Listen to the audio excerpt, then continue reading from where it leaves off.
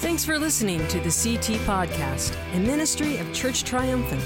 Another opportunity for you to be equipped and encouraged to win, disciple, and send. For further information, go to www.churcht.org.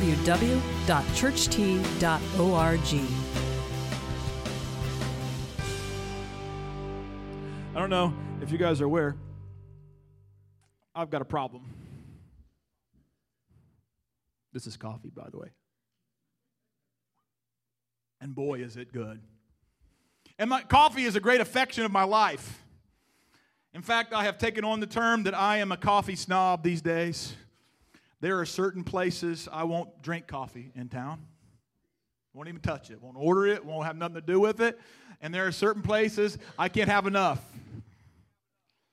And I usually have several. I have a great affection for coffee. Any amens in the house? Huh? Woohoo! Here's what I found about coffee, though. My affection for coffee can become an affliction. There are things too much coffee does in my life that's not good. Coffee's a diuretic. Fill in the blanks. There are days where my stomach acts goofy. There are days where I feel dehydrated. My wife will look at me and go, "Hey, how many cups of coffee have you drank today?" And I'll go, I don't want to answer that question. And she'll go, "How many glasses of water have you had?" That's easy. I don't have to count very far. None. And this affection I have becomes an affliction. I don't know if you guys have that kind of thing. Hey, how about spicy food? Anybody in on jalapenos? Oh, hallelujah. And I can eat those things, and guess what? My affection becomes an affliction. And boy, does it burn. I found out that sometimes I so gravitate towards things and go after things that I can take something I crave after, and it becomes something really awful in my life. I've also found I have afflictions about certain things, and because I have afflictions, I use my affections to medicate my afflictions. Anybody with me? Sometimes the affections cause my afflictions. Sometimes my afflictions expedite or create or cause momentum to be upon my affections. I can comfort eat. Anybody stress eat in this place? I'm telling you, I've got issues. And what I find is, the more I give in to those things, the more I put myself in a bad spot. And I'm just being confessional because we're pulling off the mask, right? I mean, I went through a list of things several months ago where I was facing burnout as a pastor. I read a blog. The dude said, if you're having more than half of these things, you're probably facing burnout. And I went, dude, I'm batting 10 for 11. And I thought, man, I'm all but one. And my wife looked at me and went, She said, you better check off number 10. Look at that. And I said, I don't do that. She said, you comfort eat, doggone it. Because he's talked about sometimes pastors resolve to substances when they're under stress and difficulty, and that's a sign that you're burnt out. Because I was thinking of all the other things, right? Well, you get me feeling really bad, and there's not enough chocolate and peanut butter together in the world. I could eat up the whole factory at Reese's, man. I'm telling you right now. Jif peanut butter, holy smokes, man! Is there anything better under heaven than Jif peanut butter? I mean, I don't know. And for you moms who think that you can just buy any old peanut butter and it suffices, I want to remind you what the old commercial said: choosy moms choose Jif. Huh? Come on, somebody. But those things become bad deals. I rely on them sometimes to get me through rather than relying on Christ. And when I do that, I create more problems for myself. Are you hearing me? And I think we all hide from our affections. We all hide in certain ways. I think we all hide the vastness of the cravings that we have. I think we all hide the depth of pain we feel. I think there are times where we just can't get. See, some of you don't relate to necessarily the coffee thing, but you know those meds the doctor prescribed for you and how soon they run out. Some of you have a debt issue because you don't comfort eat, you comfort spend. Am I right? Oh, it got quiet. I'm talking about all of us now. Just talking about me, it was funny, right? Now I'm talking about all of us. It's not so funny anymore, huh? Some of us have issues with our spouses, right? And the lack of affection we might be getting from there. And so there's this little thing on our... And we watch stuff we shouldn't watch because our spouse isn't being good to us. Oh, it's really quiet now, isn't it? And our affections turn into afflictions because we're destroying our family and we don't even realize it because we just have to have a release of some kind. See, when we do stuff like that, our walk with Jesus is stifled. When we do stuff like that, our walk with other people is hindered. And we try and make sure that we're, we put on a front sometimes that things are okay and things aren't okay. I really appreciate the other day, I met with somebody from the church, and they sat down on the table across from me, and I go, so, how you doing? He goes, are you asking me for real, or are you just doing a greeting? Because he was here the last time I talked about that. And he almost got the pastor in one of those things, right? Because we hide behind things, we don't really deal with stuff. And here's the thing. Answers we need as a result of our affections, our afflictions, are delayed or detoured from getting to us because we keep giving in to them rather than giving in to Jesus. And we can hide behind them all we want, but they're still there. And we create issues and things. See, being real means this. Being real means making God the answer to your affections and your afflictions.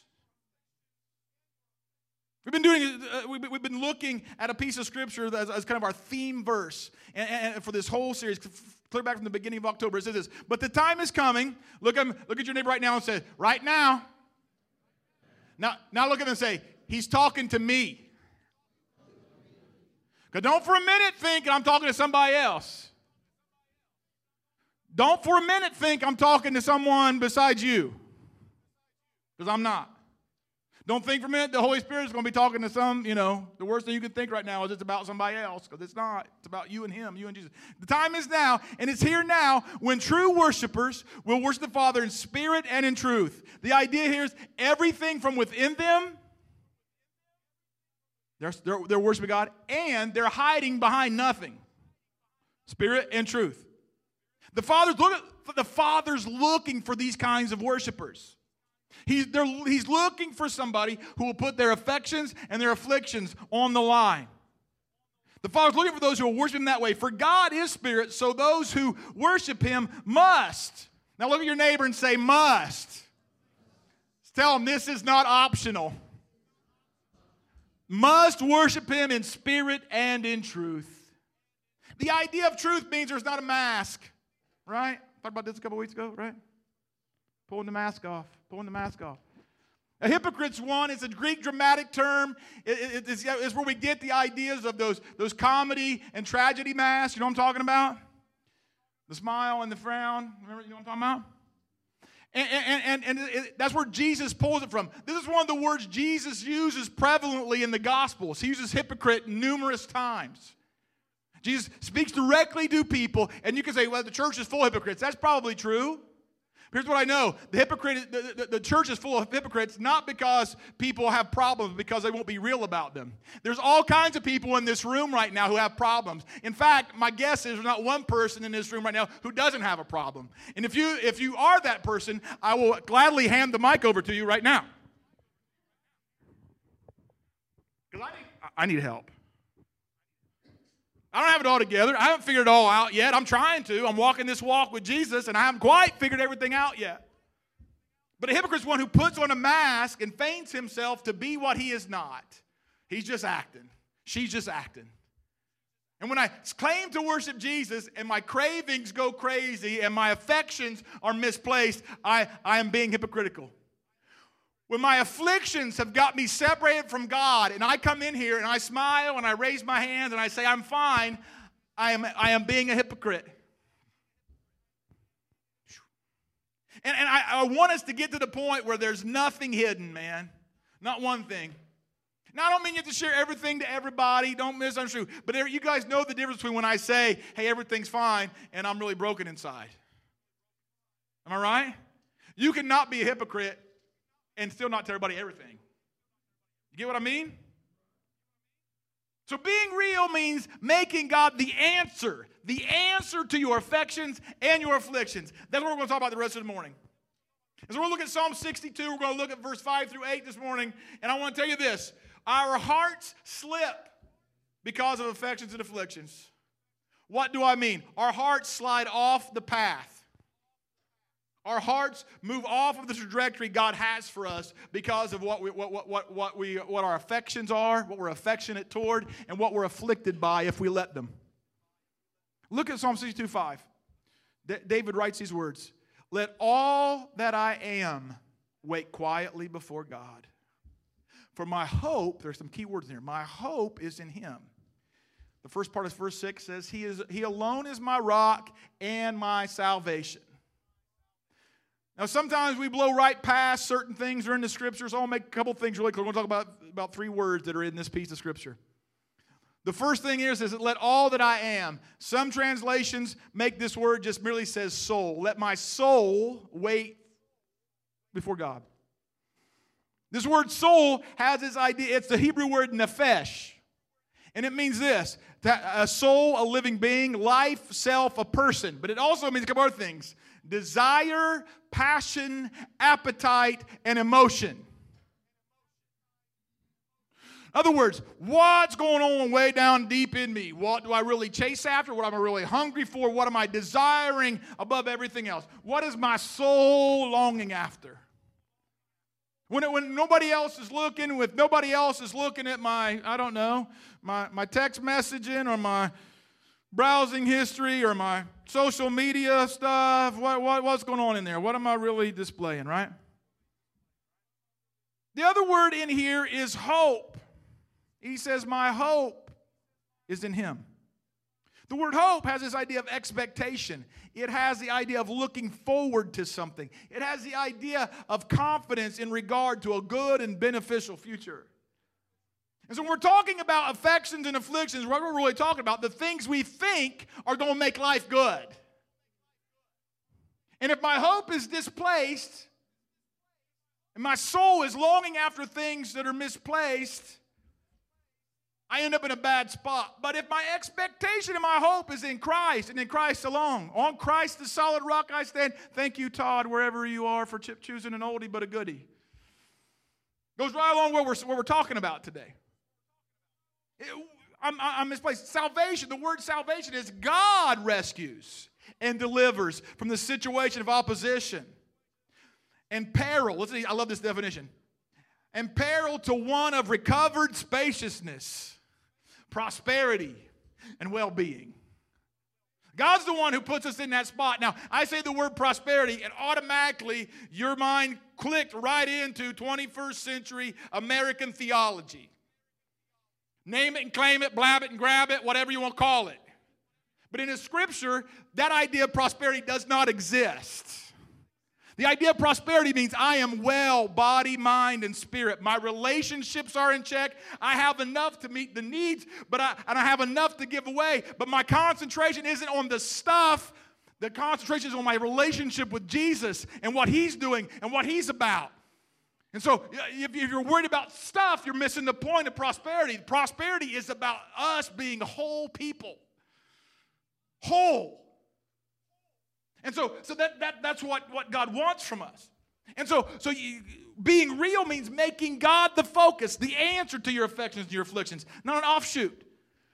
Let's keep reading in Psalm 62:6. My fortress, he talks about God, my fortress where I will not be shaken. My victory and my honor come from God alone. He is my refuge, a rock where no enemy can reach me. And a couple more words I want you to pay attention to. This word fortress. It has the idea of being a stronghold. Some of us have strongholds in our life, but they're not God. There are things entrenched in our way of living, habits that we create, pathways of thinking, have pathways of affections and certain things that are just entrenched. And then God isn't the stronghold. These things are a secure place, possibly up high in a rim rock where one may dwell or reside. And we think if we protect ourselves about these things, nothing's going to happen. And we're sorely mistaken. We're sorely mistaken. God is to be the fortress. The next thing is the idea of being, he says, I will not be shaken. This idea here has to do with a fall or faltering, giving way to something, to be shaken violently, to slip or to stagger or to totter. You guys ever been there?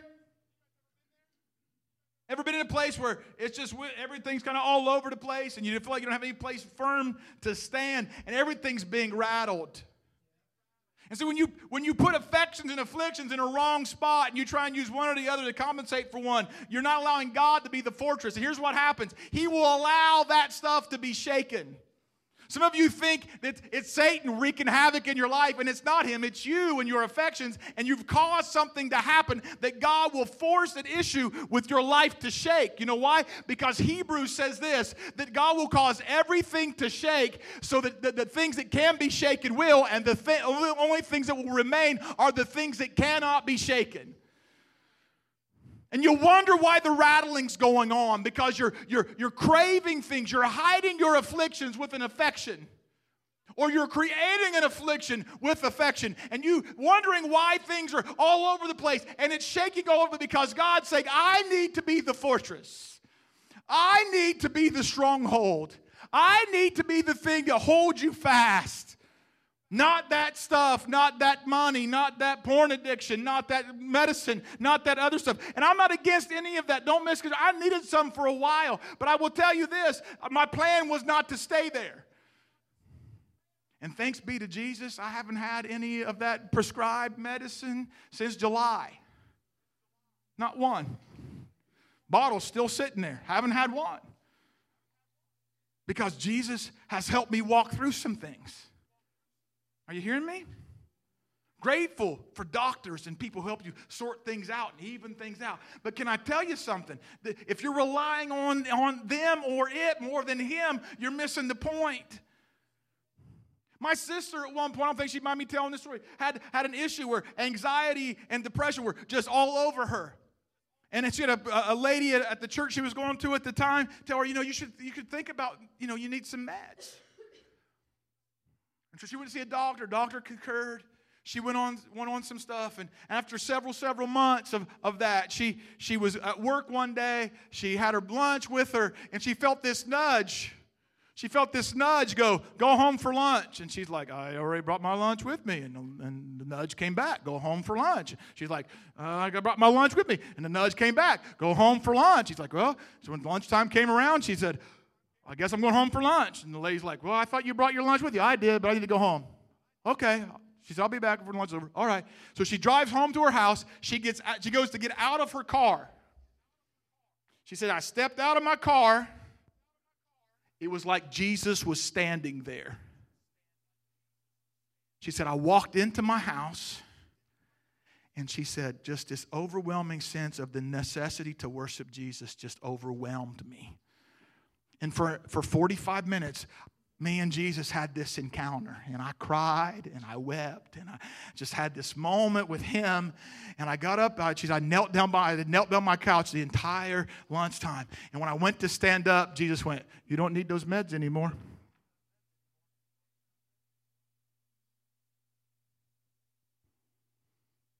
But she had a time where her mind was so not working right. She needed help. But Jesus said, I'm the real answer. You understand what I'm saying? Jesus has got to be the real answer. You get what I mean? Sometimes our minds don't work right. It's an organ like the rest of it. It needs help. But the issue is not what's going on in the mind as much as what's going on in the spirit, because everything issues out of our spirit. The Bible says, keep our heart with all diligence. Out of it flows the issues of life. And if our heart is craving things, or if our heart is wounded badly, we can chase stuff, we can do things, and it will keep us from placing God at his rightful spot. Some of us are here today, and we built walls between us and Jesus, and we didn't even realize it. We're still angry about something. Something happened to us with a friend of ours who we thought would never betray us, and we blame God because they did something to us, and we built up these walls, and we're not being real, and we're chasing other things. And listen, God's faithful, man.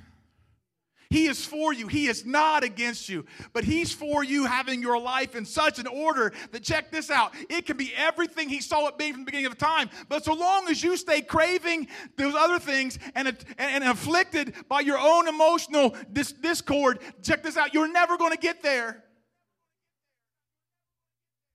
The word honor here, he says, He is my victory and my honor come from God alone. I think you guys understand what victory is, right? Do I have to explain that? Honor, though, is a different thing. It says the word honor is the Hebrew word kabod, and it means great quantity, a multitude, wealth, reputation, or splendor. Kabod refers to the great physical weight of quantity of a thing, according to Vine's dictionary. Here's the deal. God wants your life to be in a spot of overflow. But Paul would plainly say, what God's given you, you shouldn't use it for an occasion to your flesh. You should use it for the benefit of other people. And when God places His blessing on your life, it's for the purpose of honoring Him and helping others. And so when David says, my victory and my honor come from Him, it isn't even really it's about God getting glory and about David fulfilling his role on the planet to make sure the lives of other people are enhanced. Do you get that? Being real means making God the answer to your affections, your afflictions. Look at verse 8, what he says here. He says, oh, my people. Can you hear the heart of God in that? Oh, my people. I don't know if you can hear your Father calling out to you in those words, but He's calling out to you. Oh, my people. See, you are made in His image. You are made in His likeness. And on top of that, He realized you felt very orphaned, very alone in the world, very away from things, very whatever, lonely, very beaten up, very burdened down, very whatever. And He said, listen, I'm going to create a space for you back at my table. And if you felt like you're not a child of God, here's the thing. Jesus died so you could have a seat at the table of the King. He died to make a way where you couldn't make a way for yourself. He put you in a spot where you could be His child. The Bible said God saw you. One of my favorite passages, one of my favorite verses in all the Scripture, Ephesians 1:5, said He saw us. He wanted us at His table, in His family. And He made a way for us and it brought Him great pleasure. Oh my gosh. So if you're not one of His people right now, you can be. You know how? You simply go, Jesus, I trust You. I trust that You've made a way where I couldn't make a way for myself. And when all the stuff comes up that you think you've done that would make God mad at you, you have to understand something. When you say those words, the blood of Jesus covers all that stuff, and you can be a child of God. And so when God says these words, oh my people, He can be talking to every person in this room right now. And the way is made. The invitation is extended. And guess what? You don't have to be on the outside looking in anymore. You can be a part of the family. And these words will resonate inside your chest. The Bible says that God's Spirit bears witness with our spirit that we are the children of God. And if right now you're sitting here and that doesn't resonate with you, the easiest thing you can do is go, God, I believe You made a way. Jesus, I trust You're the Savior. God, I believe that all my sin is covered. If you believe in your heart and you make that confession with your mouth, the Bible says all who call upon that name shall be saved.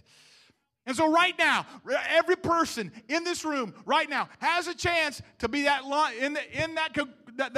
corporate idea of, oh, my people. Not one person is left out of that equation. God so loved the world that He gave His only Son, that whosoever believes in Him, puts their trust, just doesn't give mental assent to who He is, puts their trust in Him, they have a way to the table. They have the access to the eternal life that God has. Oh, my people, Trust. See, that's the idea. Trust in Him at all times. Which brings me to our appetites, right? We're chasing our affections, our appetites. See, our appetites cause us to place our trust almost everywhere but Christ. See, it's those appetites, it's those affections that promise happiness. They promise significance. They promise security. And affections run amok of what they can be. It can be the amount of money in my bank account. That can be an affection. I'll work night and day to make sure that's okay because I feel significant and I feel secure and I feel like I have a promise of happiness. It can be in that food like we talked about. I'm eating, oh man, yes, Jesus. It can be in that our I don't know, the side of town we live in. Some of you look around and you think, if I just had, put in the fill in the blank, like so-and-so. If I just drove the right car, if I just lived in the right house, if my political party wins, I'm assured things are going to go well. I'm assured things are going to be happy. I'm assured things are going to be secure. And that's not Jesus. It's not God. We chase after created things at the expense of honoring the Creator. And every one of those things, fill in the blanks. If I just have that extra pair of shoes. Right? Not to throw any shade or anything, but if I find just that right deal at the clearance rack. Right? Romans 1:25 says this, they exchanged the truth of God for a lie and worshiped and served created things rather than the Creator. We can't be true worshipers of Jesus and have a mask where we're not being real about the appetites and the affections that we have. Some of us, it translates into addictions. I need that Coke. You know how nervous I am. Just that one drink, man, it'll be okay. I'll even everything out. Aaron, that doesn't happen here. If you are that naive, if I get that fix in front of that computer, the rest of my day will be okay. And I'm not naive enough to believe it don't happen. I've sat across the table from too many people with too much brokenness to believe that's not going on. Some of that's not going on in here right now. And what I want for us is more of Jesus so that the things that are unstable and unsecure won't hold the place of the one who is stable and who is secure. Romans 1:25 goes on to say, to Him who is forever praised. Forever. See, we chase those appetites. You know why? Because we don't do several things. We don't know what we have in Christ. The Apostle Paul writes Philippians 3 these words. But whatever was to my profit. You know what he's just gone through previous to verse 7? He has gone through his resume. And he goes through his list of all that he had accomplished as a human being on this planet. He had gone through how he had achieved things and done stuff. And he was the top of the top. He was in the in crowd. He was the one everybody else wanted to be. He was at the beck and call of all the higher ups in his religious organization. He was doing business. His name was known across the world. And he goes, listen, but whatever was to my profit, I now consider loss for the sake of Christ. What is more, I consider everything a loss compared to the surpassing greatness of knowing Christ Jesus my Lord, for whose sake I have lost everything. I have turned my passions, my appetites, my affections off of all of that, and I've turned them solely to Him. I consider them rubbish that I might gain Christ. Now, I've read some things recently where commentators think Paul was really making a strong point. And the word rubbish would have been a profanity in Paul's day. So just fill in the blank. He's like, I'm being for real. Like, dude, it's all trash. Like, I mean like just a little bit of trash. I mean like bad trash. Like stinky stuff you step in when the dog's been in the backyard. And it's all that to me. It's garbage. It smells. I don't want to track it around on my feet anymore. I don't have anything to do with it. I don't want it to follow me around life. It's all junk. Another reason we chase appetites is because we don't know who we are in Christ. Jesus says these words, a man's life does not consist in the abundance of his possessions. See, we keep thinking things like that matter, and they don't.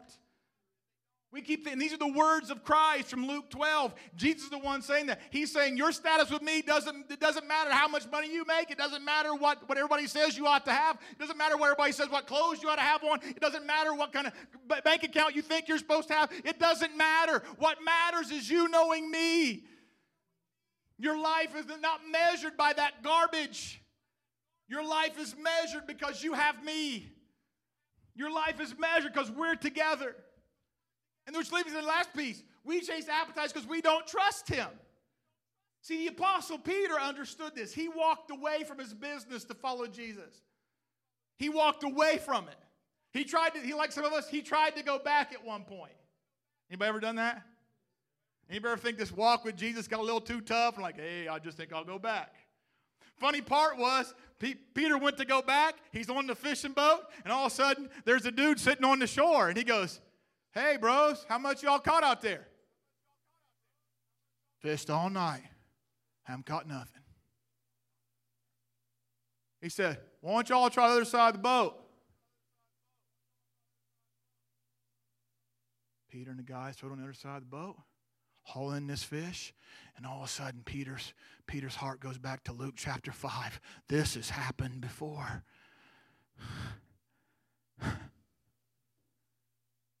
Hey, I made breakfast. Why don't y'all come get some? Jesus cooking fish. He wasn't even fishing. All of a sudden, there's fish there. Jesus is cooking over fire. Peter jumps in the water, swims back.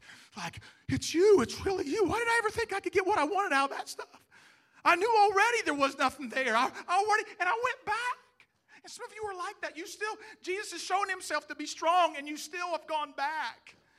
You thought that would be it. You thought again, like, oh, maybe that wasn't. And Jesus is like, no, I'm still here. It's still me. The answer's still me. And Peter writes these words after that experience. His divine power has given us everything we need for life. He's given you already everything you need to live. Everything. And he's given you everything you need to be what he wants you to be. He's given you everything you need for life and for godliness.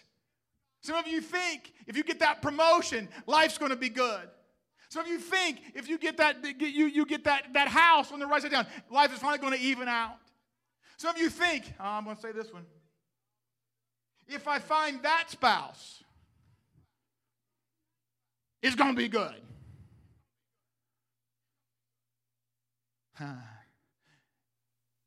And you think the one he already gave you isn't good enough. And you may not have actually made these strides towards that, but in your mind, you think, if I was just married to somebody else, it'd all be good. What you don't understand is Jesus is the answer to the life issues. And he's given you everything you need to make that one work.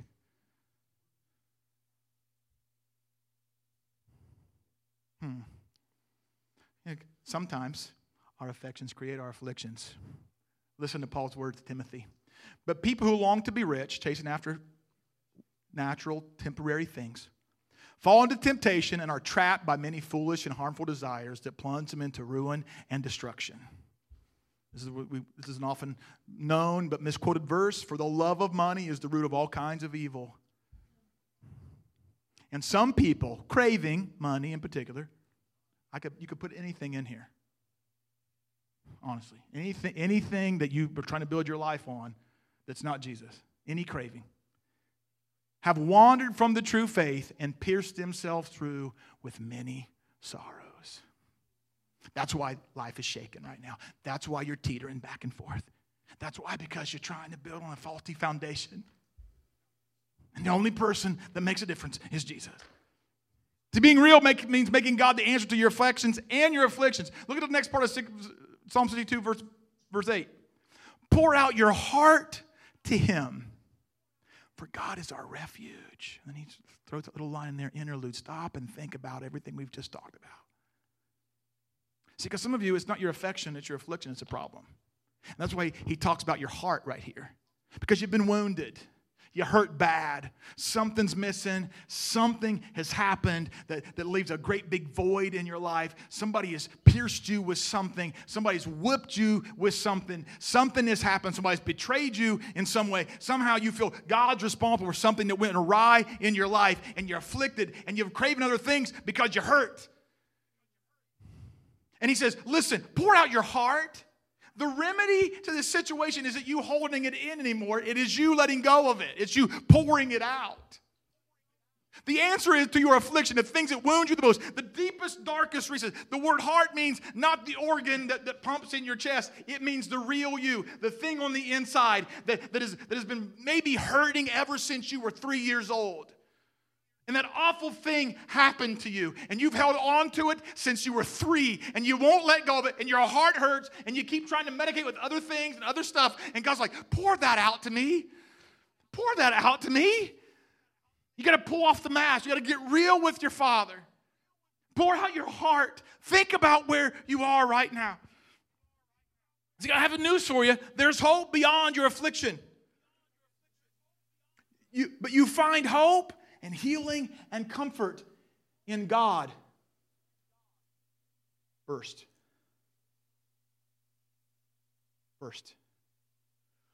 When he becomes the primary focus of your healing, that's when hope comes. And here's the funny part about God. This is why we've got to take masks off.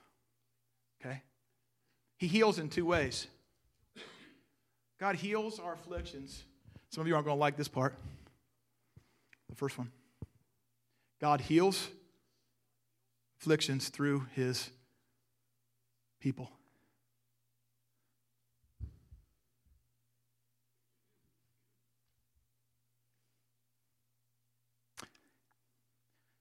The way you get help for your hurt is you expose yourself to God's people. And the reason things still aren't right, even though you've walked with Jesus and you've attended church and you've done things, is because you haven't let God's people in on the problem. And can I tell you something? Showing up here on Sunday morning probably isn't going to fix your problem, really. It's going to medicate you for a little bit. It's just like all the rest of the self-medication. You come here hoping to appease your conscience a little bit. I went to church this week. God, haven't I been a good person? I should feel better now. Look at me. I even gave an offering this week, God. And you know what? When they told us to raise our hands during worship, I absolutely did. And yet you walk out, and the pain's still there. You walk out and the chain is still wrapped around your feet and you can't walk and you can't move and you can't run like you're supposed to. And you're like, what is going on? Romans 12:15 says we should rejoice with those who rejoice and we should mourn with those who mourn. But here's the thing. If we don't know you're rejoicing, we can't. And if we don't know you're mourning, we can't. And the only way we can do those things, fulfill our commission, is if you be honest and real about where you are and what's going on. That's it. That's why we believe in small group ministry. That's why we would do a thing called Friendsgiving. That's why we would make time here at the altar to pray with people. It's because we believe that's how God heals. James 5:16 says, confess your sin, your fault with one another, that you might be healed. And then the line comes in we all want to quote, the effective fervent prayer of a righteous person makes much power available, but it's not available until we confess. Till we get real. 2 Corinthians 1:3-4. My wife read this last week. Praise be to God, the Father of mercy, the God of all mercy, the Father of all compassion, and the God of all comfort. Don't you like those things? Mercy, compassion, and comfort. Isn't that awesome? Don't we all need that? He says, who comforts us in all of our troubles. Now listen to the next line. So that we can comfort those in any trouble with the comfort we ourselves have received from God. The reason I have to be real about where I've come from, where I'm going, what I'm dealing with, is so that I can either be the extension of comfort in the life of somebody else, or they can be the extension of comfort into my life. If I don't do that, it doesn't happen. I'm not interested in playing church. I'm not interested in building a church building. I'm interested in being the church. I'm not interested in coming to church. I'm not interested in looking like we're doing church. I'm not interested in any of that. I'm interested in being the church. And the being of the church says this. Jesus said, by the love you express one to the other, will all people know you are my disciples. And when we love each other is we know we're going through trash and we keep walking with each other. We know we keep screwing it up and we keep walking with each other. We know we're hurting and we keep being the extension of God's hands into the hurt. We keep helping each other, massaging the issues that need massaging and helping each other get through things. And here's another thing I'm going to say. If you get into this, you can't just vent. Because, boy, you want... See, some of you are Debbie Downer types. And here's how. You want to talk about how bad things are, but when people start pointing you towards Jesus and what the Scripture says about things, you're like, no thanks, but no thanks. And you want to complain, and you want to criticize, and you want to do all that stuff. Oh, it's getting real in here now. The reason you confess is because you want change, not because you want to complain.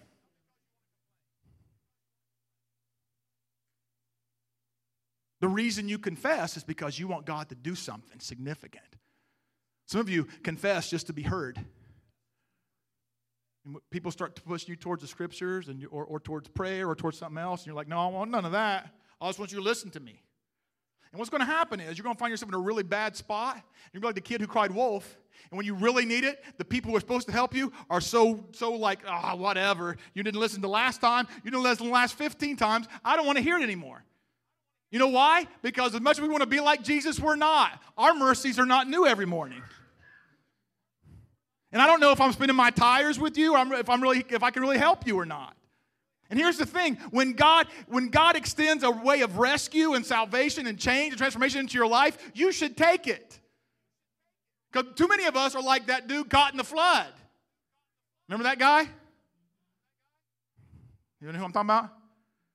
So he's up there on the porch, and the little John boat comes up to him. Hey, come on, we're rescuing people. Nope, God's going to save me.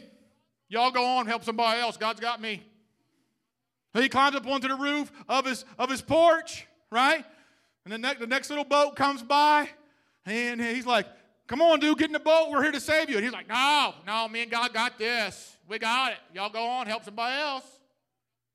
Next thing you know, he's on the apex of his roof. The helicopter flies in. Come on, dude, we're rescuing people. And you're like, no, God's got me, man. Dude, your feet are wet. I know, but God's got it. God's got it. Me and God got it. Y'all go on. God gets to heaven because the inevitable happens, right?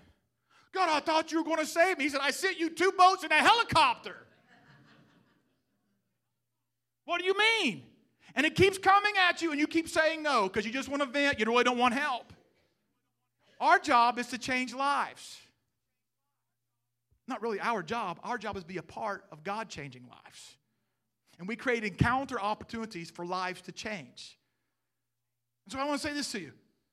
Pulling off the mask isn't just pulling off the mask so you can be heard. Pulling off the mask is going, God, I want help. I want life different. I want things different. I'm tired of taking these laps. I'm tired of doing this stuff. I want what you have because what I have isn't working. And I'm tired of the broken relationships. I'm tired of the depression. I'm tired of the discouragement. I'm tired of it. Until you get sick and tired. I appreciate guys like Derek Rapp, man. He's as straight shooter as he can get. And there are days he comes and sees me and he goes, dude, I need help. And he'll just throw it out on the table. What do I do? The next question is, what do I do now? And I appreciate him because when we walk into certain situations, we've walked into several situations together, and he's been to a life that's completely collapsed. Just completely. Not even sure if God's real, and he goes, God, I don't know what's going on, but I need help. And he threw it all over on Jesus, and Jesus revolutionized his life. He said, I'll just do whatever you say do, Jesus. God changed his life. We've walked into several situations where people ask us into circumstances, and he'll go. We'll walk out, and he'll go, ain't going to happen today. I'm like, what? It's not going to happen today. I said, well, it's not going to happen today. He said, they're not ready. they still like it too much. Life as it is. They're not broken enough yet. We can try, but I'm telling you, this ain't going to work today. They really don't want help. They just want vent. And he's got a keen sense and eye for that because he walked it. And I could be a little bit naive. You know, some of you may think coffee's a hardcore drug. It really isn't. You know what I mean? Unless you drink too much of it, other things happen. I'm just saying. Another way God heals, I don't know what that is. God heals our afflictions through. That's a mess up. That's probably me. Through people, through His people, and through His presence. Psalm 46:1 reads like this: God is our refuge and strength and ever-present help in trouble. Hebrews 13:5 says, because God said, never will I leave you, never will I forsake you. Psalm 91:2, he who dwells in the shelter of the Most High will rest in the shadow of the Almighty. I will say of the Lord, He is my refuge and my fortress, my God in whom I trust. Galatians says this, where the Spirit of the Lord is, there is liberty. I'll go through a list. The Bible says He inhabits the praises of His people. The Bible says we're two or three of us gathered together in His name. There He is. And so the reason this is important is because we need His people and we need His presence. We need both to show up. Now, some of you are saying, well, God's everywhere at the same time. Yeah, but you know that there's moments where He makes His presence really real, right? And we need that moment. Right? You know, I'm going to wrap it up. Believe it or not, I'm going to wrap it up. Some of you are like, yeah, right, whatever, Aaron, sure. The way we understand how we get is, here's what you have to know. God already knows. He knows what your affections are. He knows what your afflictions are. He is very familiar with all of them. And I can prove it to you, okay? Because the Bible gives us a prophetic piece of Scripture about Jesus Himself before He shows up on the scene that talks about it. Listen to these words. Isaiah 53 reads like this. He was despised and rejected, a man of sorrows. He understands affliction. Acquainted with deepest grief. We turned our backs on Him, and we looked the other way. He was despised, and we didn't care. Look at the next line. Yet it was our weaknesses He carried. The things we crave that make us weak, He carried them. It was our weakness He carried. It was our sorrows, our afflictions that weighed Him down. And we thought His troubles were punishment from God, a punishment for His own sins.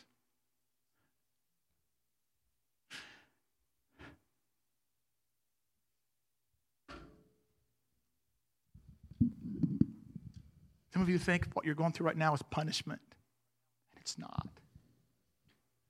God is reaching in with His grace into a very difficult situation so you will know how good He is.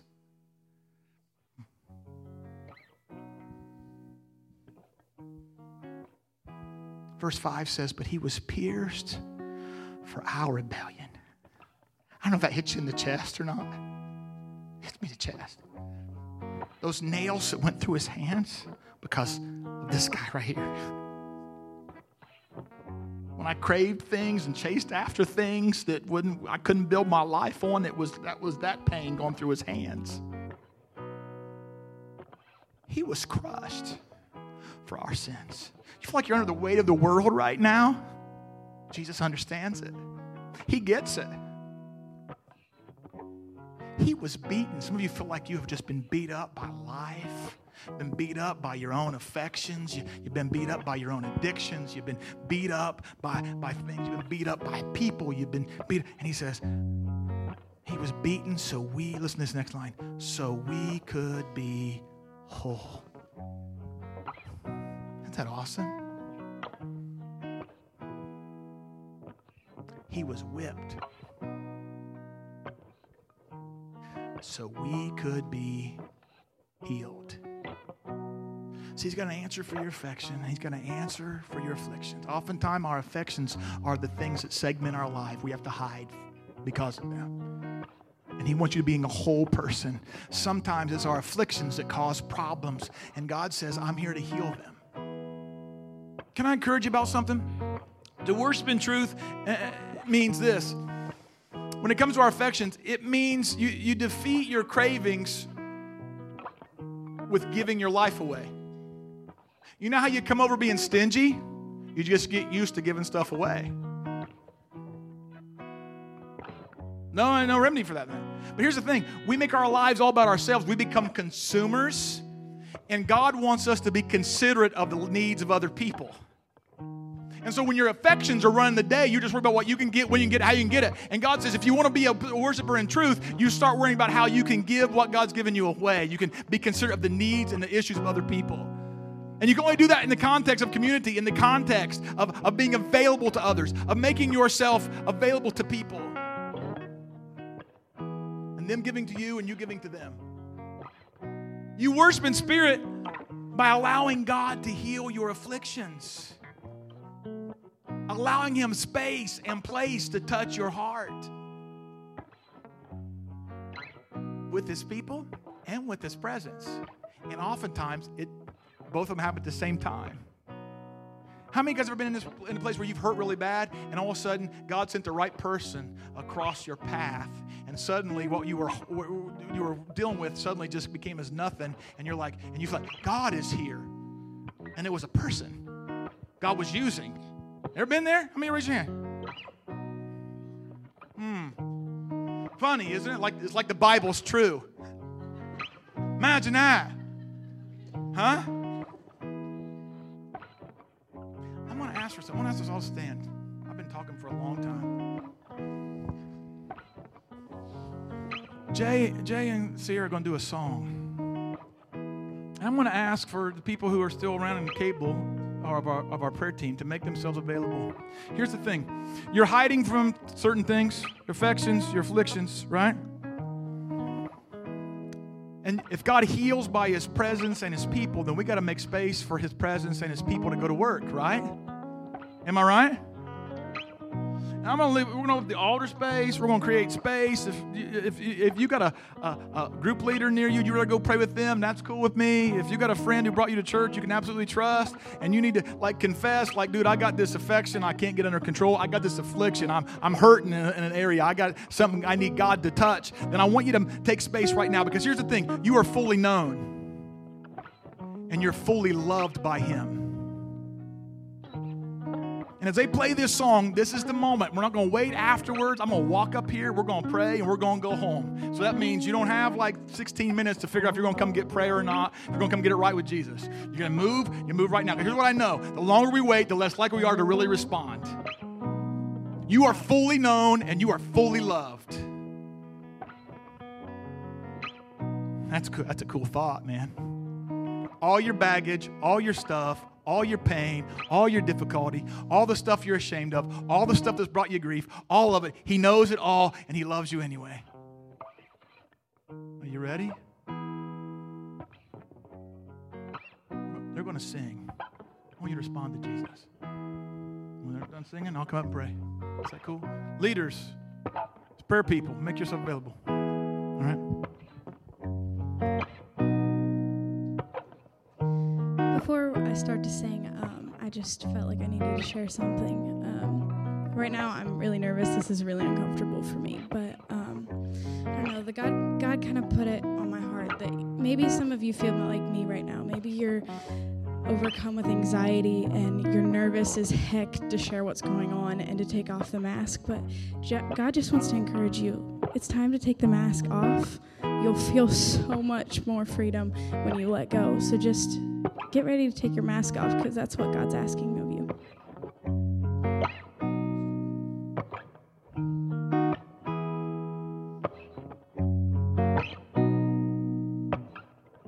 It's so unusual, it's frightening.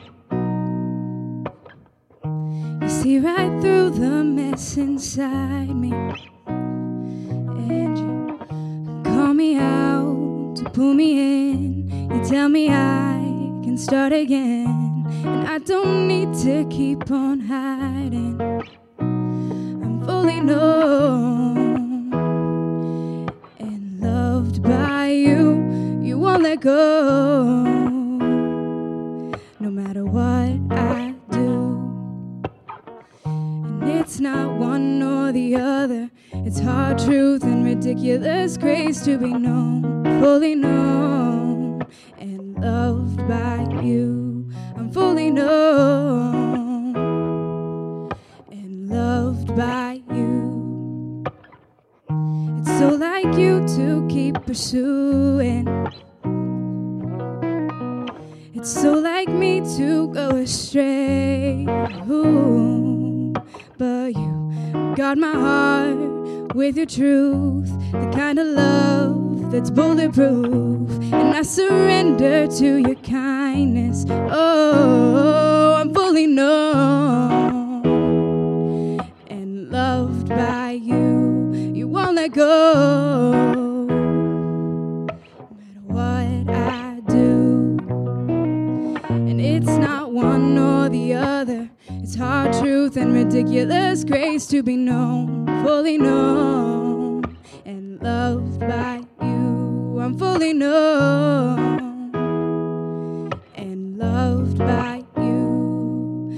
How real, how wide, how rich, how high is your heart? I cannot find the reasons why you give me so much.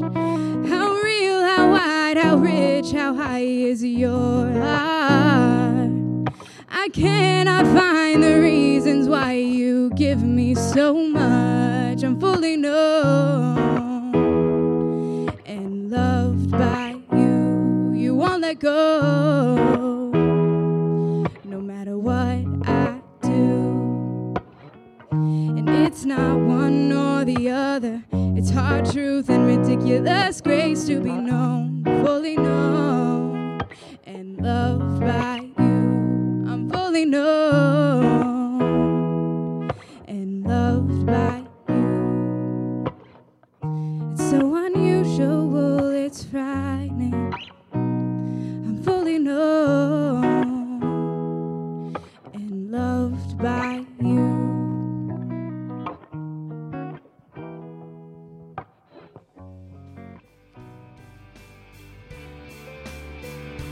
Thanks for listening to the CT Podcast, a ministry of Church Triumphant.